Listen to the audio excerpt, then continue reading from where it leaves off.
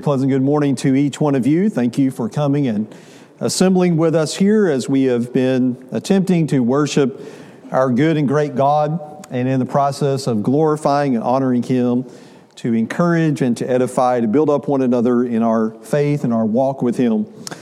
I hope, like everything, that I don't catch what Stephen had when he was up here. As you know, my family has been sick somewhat over the last few weeks, and I think I have gotten over that. But then, at the end of February of all months, the trees start blooming, and my allergies go crazy, and so I'm still dealing with some of that. But hopefully, we can make it through our time of study together this morning. It's so good to see all of you here on this beautiful Lord's Day. And I trust that whatever you have been doing this past week or thinking about, whatever difficulties that you have been dealing with in your life, and things that you have been struggling with, that today you can put all those things aside, at least for a little while, and focus upon the glory and grandeur of our great God. And just how wonderful and amazing His love is, as our brothers have brought to our attention once again this morning. And to think about how wonderful and amazing our relationship and fellowship in the body of Christ is, all because of what God has made possible for us through His Son, Jesus the Christ. I don't say this as often as I should. Brother Joe Burley was asking me this morning how long we had been here, and I said we just finished 2 years at the end of last year. That's hard to believe, at least from my standpoint, that time has gone by so quickly. But I need to say more often than I do, thank you to all of you for being the church of our Lord Jesus Christ that you are here at Fairview. Thank you for your encouragement. So many of you send text and emails and cards and things like that to me and my family, not only when we're sick, but just to let us know that you're thinking about us and appreciate the work that we are trying to do here. And for your financial support, of course, and allowing us, at least myself, not to have to work an outside job, but to devote my time and attention to the work that is going on here. Our family is very well taken care of from that regard. But we feel like this is home now, and we love and appreciate each one of you. And I hope that our relationship continues to grow stronger and deeper as time goes on. Brother Gavin and Sister Elaine are away in Alabama. I think they're actually in Tennessee at his parents' today, but they will be coming back later this evening. They went to a wedding there yesterday, and so y'all are having to put up with me both times today. And if you were in the back class, you had to listen to me 3 times. So hopefully my voice holds out. Hopefully you can make it through that.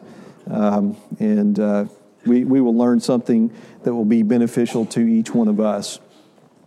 We began this morning in the 9 o'clock lesson thinking about some things that are detestable to God, some things that God hates from the book of Proverbs chapter 6. And the list that the Proverbs writer gives us there of things that God not only hates, but things that are abominations to Him. As I said to you at the end of that session, the 9 o'clock session, these are not pleasant lessons for me to preach. But they are lessons, I think. Obviously, anything from God's Word is worth our time and attention. Anything from God's Word can be profitable and beneficial to us. They are some things that maybe we don't often consider. These list of 7 things here, 7 sins, may not necessarily be problems or issues or things that we struggle with in our life, but Satan is always working in our world, and Satan is always working among God's people. And so they are timeless, I believe, in their nature because we still live in the same world that the wise man lived in during his time.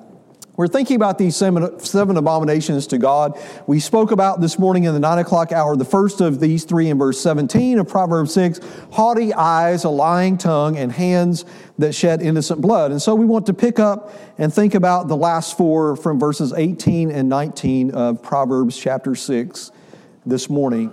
The wise man goes on to tell us that God hates, and it is an abomination, and it makes God sick, for people that have a heart that devise wicked plans.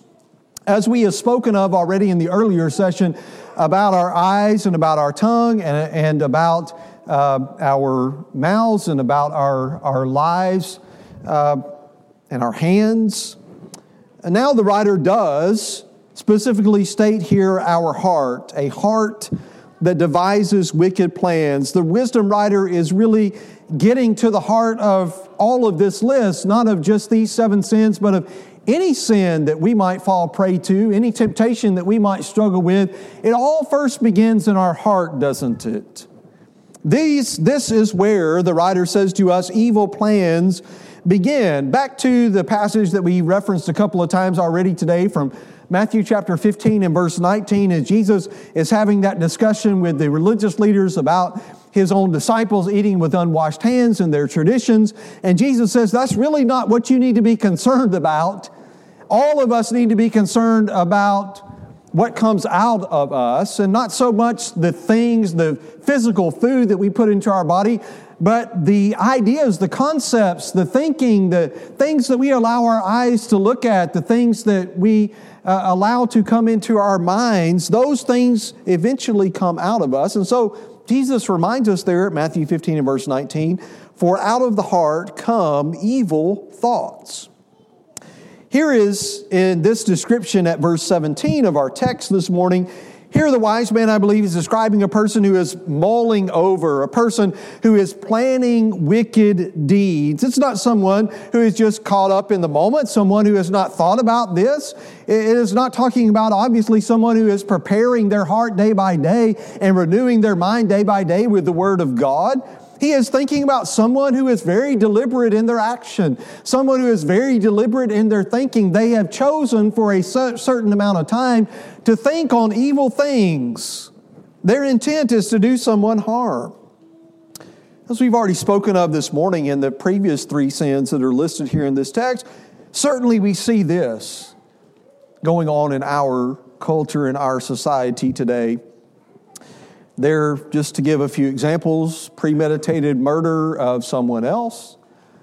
It may be premeditated murder of a spouse, maybe because there are some other issues involved in that. And sort of like King David, we'll just get rid of the evidence, as it were, and those who might speak against us. Sadly to say that we still live in a culture, in a society where there are mass shootings in our schools and in the workplace and at shopping centers and grocery stores and ballparks and just about everywhere that you can go today. We are not immune. We are not safe from violence. There has been in our world, in our country, of course, in times past, in many of our lifetimes, we can think of instances of terrorism. There are just people who are sitting around. I think it is kind of their ambition in life that they're just sitting around thinking up wicked plans, devising evil things that they plan to do. And while we may not ever commit those sins that I just mentioned, we can still have a heart that is making wicked plans. We can say, well, I'm not ever going to murder my spouse, but I'll not be sexually faithful to my spouse. I'll cheat on them. Or those that are in school that are present this morning, well, I'll just cheat a little bit on this exam that's very tough that's coming up. Or I hate to tell you what next month is. April 15th, probably the most dreaded day in all of our American calendar, that we have to pay our taxes to our government. And we think, well, nobody will really notice. You know, the tax code is so complicated. And I tell you that it is. But I'll just cheat a little bit on my taxes. Nobody will ever notice anything about that. Or I'll be a little bit dishonest at work, or I will just ruin someone's reputation or their good name. We can become and have hearts that are devoted to wicked plans. I want you to think about something that the Proverbs writer wrote earlier in this book about how important our heart is. In Proverbs chapter 4, beginning at verse 20, the wise writer says, "My son, give attention to my words, incline your ear to my sayings. Do not let them depart from your sight. Keep them in the midst of your heart.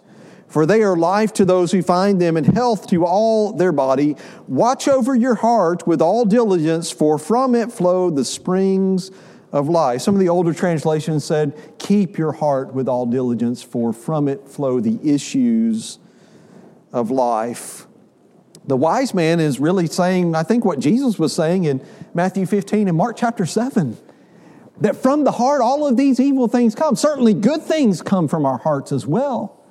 But as we're thinking about these 7 things that make God sick, that He just absolutely abhors, evil plans, evil thoughts, doing someone harm, it starts in our hearts. In fact, as we just read there at verse 23, this is why we need to keep on guard. This is why we always need to be vigilant and diligent to watch over our own heart. He says, for from our heart, flow the springs of life. Everything else that we have to deal with in our life, all of the issues, all of the circumstances, all of the challenges of life, that they all start in our heart. And so we need to be people who are ever diligent to guard our hearts to the best of our ability, with God working with us, of course, to keep our hearts pure, to keep our hearts pliable, to keep our hearts soft when it comes to the wisdom that is found in the Word of God. And we need to be serious about that because, as the writer says to us here, a heart that devises wicked plans is an abomination to God. I cannot read anybody else's heart. Of all the people in the assembly this morning, I know my wife the best, but I can't read her heart. I may sometimes be able to finish some of her sentences, and she can finish some of mine, but she can't read my heart, and I can't read hers. But God can. And when we come to the Word of God, it reveals what's really in our heart. And so we need to be people who are not having hearts that devise wicked plans. We're people, if we're children of God, who have hearts who are devising good plans. Number 5 this morning from our text, again in Proverbs chapter 6, he says that feet that run rapidly to evil are an abomination to God. Again, as I pointed out to you in this earlier lesson this morning, think about all the members, the physical members of our physical bodies that the wise man is using here. And that is exactly the case as you read even into the New Testament. In places like the book of Romans talks about the members of our body, that we use the members of this physical body that God has created to either do good or to do evil. But there are feet, he says, that run rapidly to evil. There are some people that run just as fast as they can to evil. It's just like running to a fight. Maybe for those of us who are a little bit older, if we can remember our school days, maybe it was true of us, especially those of us who were guys, that, if there was a school fight, we wanted to get in on the action. We wanted to at least see what was going on there. And that is the picture that I get in my mind of someone who has feet that are running rapidly to evil. But instead of being people who are running to evil, we need to be people who are running away from evil. And the wise man says something about that as well. We looked at this, at least this text in greater detail in the earlier session, but notice just these 2 verses from Proverbs chapter 1, verses 15 and 16, as the wise man is giving some wisdom, some instruction to his son about not running around with a crowd that is devoted to violence and to shedding blood. He says in verse 15, "My son, do not walk in the way with them." So notice the language here, walk. "Keep your feet from their path, for their feet run to evil, and they hasten to shed blood." He's saying, especially to the younger crowd here this morning, but to all of us, watch who you associate with. Watch who you are running around with. Watch who your friends are, to put it in very plain terms. So Solomon here, the wise man, is instructing his son to stay away from those who are running to evil. Instead of you being like the crowd and saying, everybody else is running this way, you run the opposite way. And they're running to evil and you run from evil. I think about something that the Apostle Paul wrote to the young preacher along these lines in 2 Timothy chapter 2, as he is giving him some personal instructions here, Paul to Timothy. 2 Timothy chapter 2 at verse 22, he uses this kind of language of running. He says, "Now flee from youthful lust and pursue righteousness, faith, love, and peace with those who call on the Lord from a pure heart." Using that language of fleeing and pursuing. If Jacob Hudgens were up here this morning, he could speak to this much in more detail than I can because he's a runner.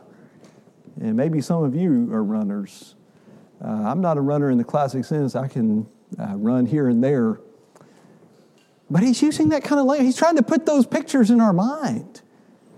To this young man, this young preacher, Timothy, you flee. You run as fast as you can, as hard as you can away from evil, from things that are wrong. And you run, you pursue just as hard with as much energy and vigor and vitality. You pursue the things that are right. You pursue God. You pursue righteousness, faith, love, and peace. The admonition, the warning here is to flee worldly lust. As he's talking to this young man, especially in this context, things, lust or desires that are common to youth, but that's true for all of us, whatever stage of life we're in. And he says again, you pursue, you run after spiritual desires and spiritual qualities. I don't know if you remember as we're going through all these parts of the body, the songs sometimes that we teach to or at least I learned as a young kid in Bible class or VBS or places like that. But oh, be careful, little hands, what you do. Oh, be careful, little eyes, what you see. Oh, be careful, little mouth, what you say. Oh, be careful, little feet, where you go. We may think, well, that's just a little kid song.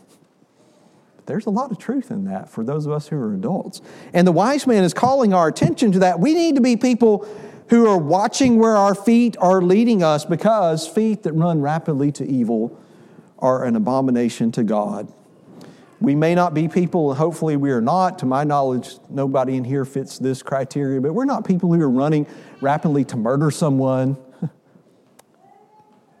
But as we talked about in the back class this morning, thinking about addictions and specifically pornography, we can be people whose feet are quickly running toward that evil, or running toward a lot of other kinds of evil. Let's take the warning to heart that is sickening to God. Number 6. He says, a false witness who utters lies is an abomination to God. The ESV says, a false witness who breathes out lies. The New King James says, a false witness who speaks lies. Very similar to what we talked about in the second point in this list at the 9 o'clock session. What he says here about a lying tongue is an abomination to God. The difference I can tell in these two descriptions may be this, that perhaps this person is telling lies for the intent, the sole purpose of bringing someone else down, whereas someone with a lying tongue may just be telling lies to make themselves look good. Maybe there really isn't any ill will or ill intent towards someone else. They're just trying to raise themselves up and make themselves look better than they are. But not so of this person, a false witness who is uttering lies, because his testimony, his words are causing great harm to other people. Also from the book of Proverbs in chapter 14 and verse 25, the wise man says this, a truthful witness saves lives, but he who speaks lies is treacherous. As we read a couple of verses from James chapter 3 this morning to remind us of just how powerful our tongue is. What we say and the way that we say it and the situation in which we say it, it can do great good, but it can also do irreparable harm. And we need to remember that when it's so easy, as we talked about with the lying tongue in the earlier session, it's just so easy sometimes for things to roll off our tongues without us really thinking those things through and thinking about the implications for good or ill of those words. And so as we think about this one, the writer, I think, really is telling us we need to be careful of what we say. We need to be careful how we say it, especially what we say and how we say it about other people. We need to make sure that it is true to the best of our knowledge, that it is not intended to tear them down. There is so much of tearing down in our world today. And it's not just something that's happened in my lifetime, I realize that, but it is something right now I think that's kind of hit a fever pitch. And even among God's people, that we have allowed the world to change our thinking that we're just in the habit of tearing each other down. We're supposed to be family. But Satan is working among us. I want you to go to the book of Ephesians chapter 4. Ephesians chapter 4, as Paul is telling us here in chapters 3, 4, and 5, and even chapter 6 about our walk as Christians, about our character as Christians, about our attitude and actions as Christians. How should we be living? In the midst of all that, he says, of course, there at verse 29, Let no unwholesome word proceed from your mouth, but only such a word as is good for edification according to the need of the moment, so that it will give grace to those who hear. Is Paul saying to these brethren and to us that we are never to speak against sin, that we're never to help a brother or call a brother out or sister out when they are in sin, to point out to them that they're headed down the wrong path, to just turn a blind eye to things if they have a lying tongue or if they're feet that are running rapidly to evil, that we overlook all that? No, that's not what Paul is saying. But he is saying that even as we have opportunities, and even when it is necessary on rare occasions, that we have to rebuke each other, and that we have to discipline each other in our families or in the church, that there's not going to be an unwholesome word that comes from our mouth. That those words even are going to try to build up someone and help someone grow and overcome the sin that they may be beset with. Because it's real easy for us to use our mouths to tear each other down. As we spoke of earlier today, it's not just the actual words that come from our mouth that we hear, but on social media, well, there's a lot of good things about social media, but there's a lot of bad things, in my opinion, about it. And there are a lot of people tearing each other down over politics and over issues in our country, and yes, even brethren tearing each other down. Brothers and sisters, that should not be. That should not be. I think about something, I don't have this passage on the screen, something that the Apostle Paul wrote to the church at Corinth. At the very end of the second letter, we all, I think, are familiar with all the many issues that they had in the first letter, and yet Paul begins that letter by addressing them as the church of God at Corinth. But notice when he came to this end of the second letter, it seems like from the first to the second letter that they have begun the process at least of putting away some of those sins, of changing, of growing in Christ. But I want you to notice something that's been very interesting to me for a long time that Paul says, as he had to write some hard things to them at verse 10 of 2 Corinthians 13. He said, "For this reason I am writing these things while absent, so that when present I need not use severity in accordance with the authority which the Lord gave me." Notice he's an apostle of Christ, the authority that the Lord gave him for building up and not for tearing down. Even the Apostle Paul, one who had, speaking by inspiration of the Holy Spirit of God, said, Christ didn't select me as an apostle and give me this authority as an apostle so that I could tear down you, brethren. He says, even in the harsh things, you may take it that way, the severe things I had to say to you, I really have your best interest at heart. I really do love you. And I'm trying to build you up. It can be so easy for us, brothers and sisters, to get caught in this cycle that the world is caught in. And to be about the business of being false witnesses who are uttering lies, or even if we say under the guise of telling something that's true, our real intent is not that the truth would be known, but that we're trying to tear someone down. We need to take this very seriously because, as the Proverbs writer says here, in Proverbs 6, a false witness who utters lies is an abomination to God. Seventhly and finally, one who spreads strife among brothers. Very much connected, I think, to the last point that we were just talking about. Again, it ought to impress you as it impresses me. How many of these things, and as I said in the 9 o'clock, this is not an exhaustive list. If you see maybe a sin that you like, a sin that you are involved in that has begun to take over your life that's not in this list, I don't want you to walk away from the lessons today saying, okay, I'm off the hook. God, that doesn't make God sick. But these are 7 that the wise man, I think, is trying to connect to the worthless, wicked man of chapter 6, verses 12 through 15. But it ought to impress us how many of these have to do with our tongues. How many of these have to do with our motives and our hearts. Do you know someone who likes to just kind of keep things stirred up? Do you know someone who just likes to keep trouble brewing among family or among brethren, among just us as people created in the image of God? The New King James says here, instead of one who spreads strife among brothers, it says one who sows discord. Think about that imagery, sowing. That's all throughout the Bible. sowing a seed, that the Word of God is the seed that we ought to all be sowing in our lives and to other people. But he says, here is one who is sowing discord among brethren. He's stirring up trouble. Everywhere he has the opportunity to do that. The Apostle Paul, again, in writing to the young evangelist, I went over these, we studied through these books. Gavin and I did. Brent, in the last 6 months or so that he was here, that we overlapped, we went through these books.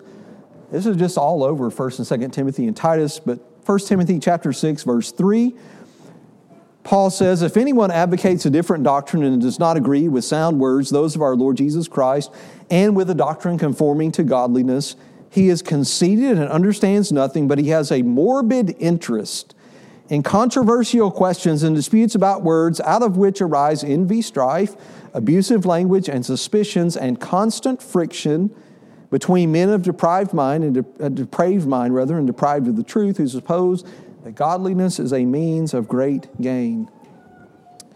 That there are just some people, and there are even sadly some brethren who seem to be, in my judgment, obsessed with controversy.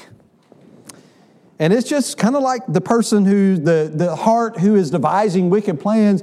This person thinks God has put them on this earth to just stir up trouble everywhere they go.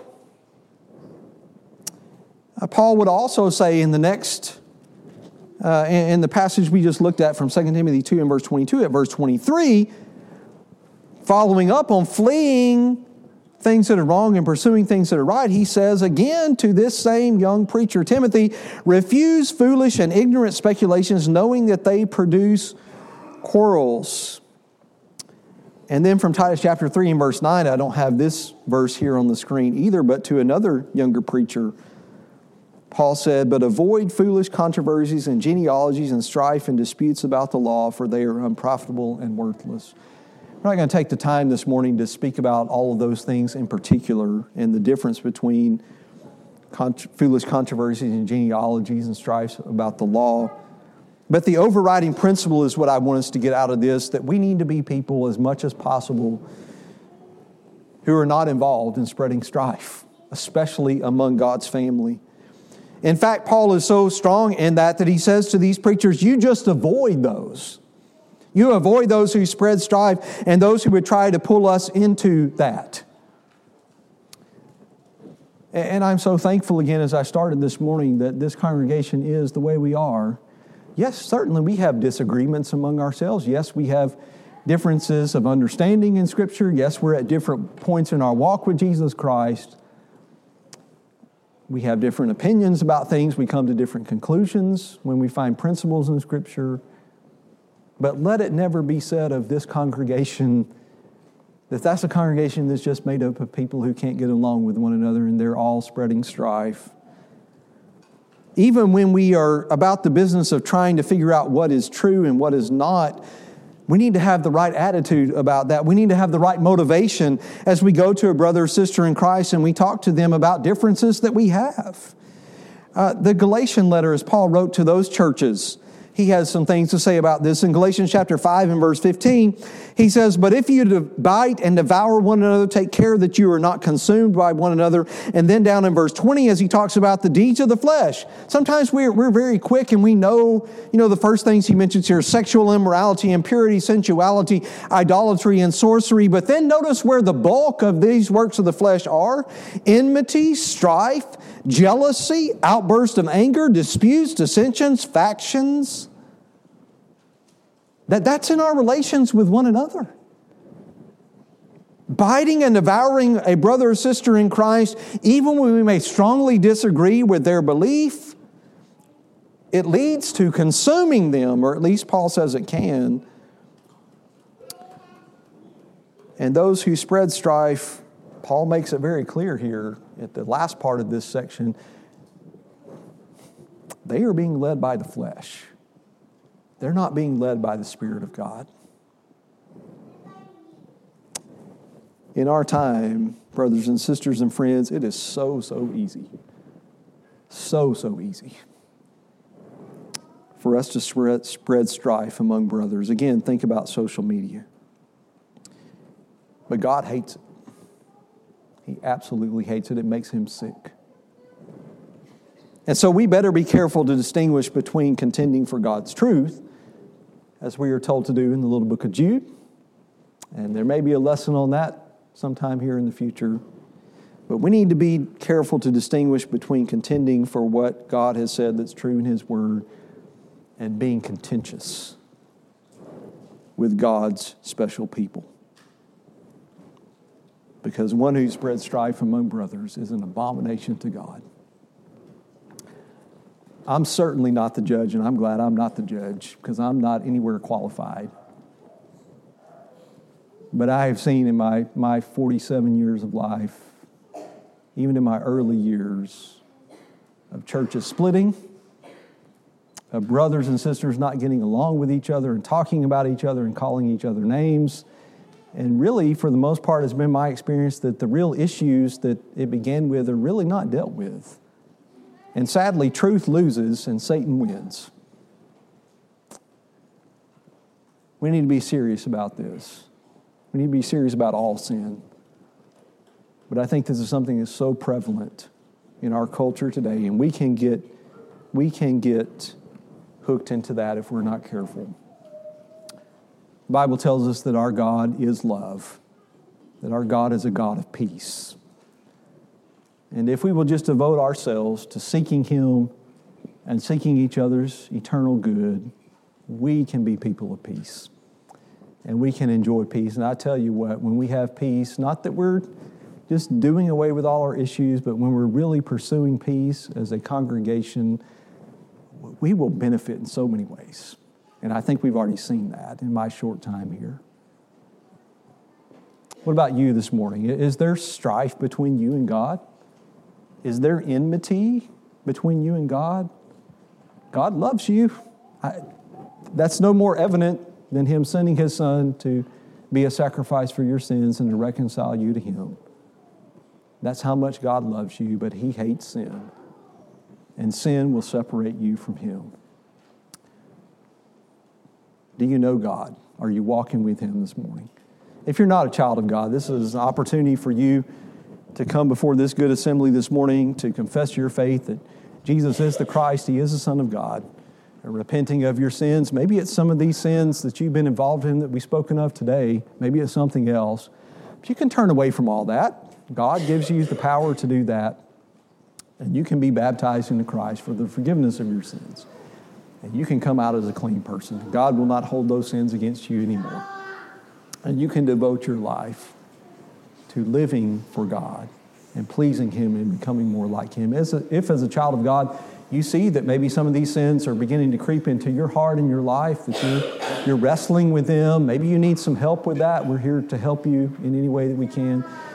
If you need to just talk to God about those things, nobody else may know about it, just take care of that, you and God. But if it's something that other people know about and you think that this is going to do a lot of harm to other people, you need to make that known publicly. You need to ask just for prayers and encouragement and help. We're here to help you do that. As we're about to sing our invitation song that Stephen's selected, do you need to let the Lord Jesus Christ take control of your life? As you examine honestly your heart and your life, if you need Him, this is a good time and a good place for you to start on the right path. Once you come, if you need to respond to His invitation as we stand and as we sing.